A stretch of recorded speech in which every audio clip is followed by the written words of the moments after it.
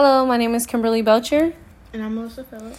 And today we are discussing the recent COVID-19 vaccine mascots and also just different promotions and commercials that we've seen recently that are targeted towards different audiences and what their effectiveness is. Now, I have shown Alyssa multiple mascots that are targeted to people her age. She is 12 years old. And another thing that I've shown her was a video from a hip hop health organization targeted towards children in her age demographic. So, Alyssa, do you remember the video that I showed you? Yes. And what did you think of it? It was okay. It was okay. Do you think that it encourages people your age to kind of want to take the vaccine, or what do you think? I feel like different people will find it encouraging, but also for you it missed the mark. Is that what you're saying? Yeah. So what do you think? How do you think they could improve on that video? Or was it just cheesy altogether? Yeah, it was. It was very cheesy. It was very cheesy. Well, how do you feel about the idea of the mascots for the vaccine? That one looked like Caillou's brother. By that one, do you mean the one that's for the Brazil? Yeah. The Brazil one that I showed you? Yeah. Yeah. That one, it's interesting, but I've noticed a few of them, everyone has their own mascots. The Japanese mascot kind of looks... Towelette? No, it doesn't look like a towel. That's interesting that you say that. It does kind of look like a piece of tissue that's just like, after you sneeze, it's just chilling and you just throw it away. But what do you think? What do you think they're trying to accomplish with the mascots? I think they just wanted a mascot for an organization type of thing. For to keep things organized.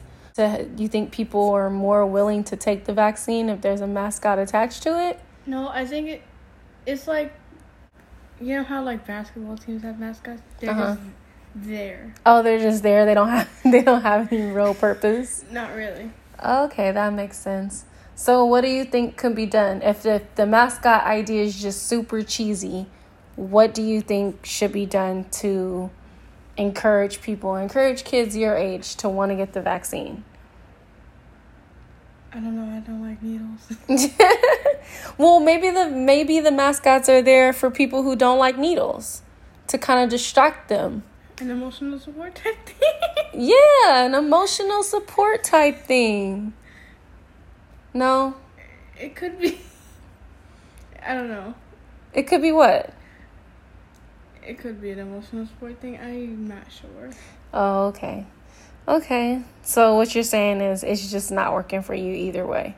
No, not for me, but probably younger kids. Younger kids? What if the mascots are for adults? No? No.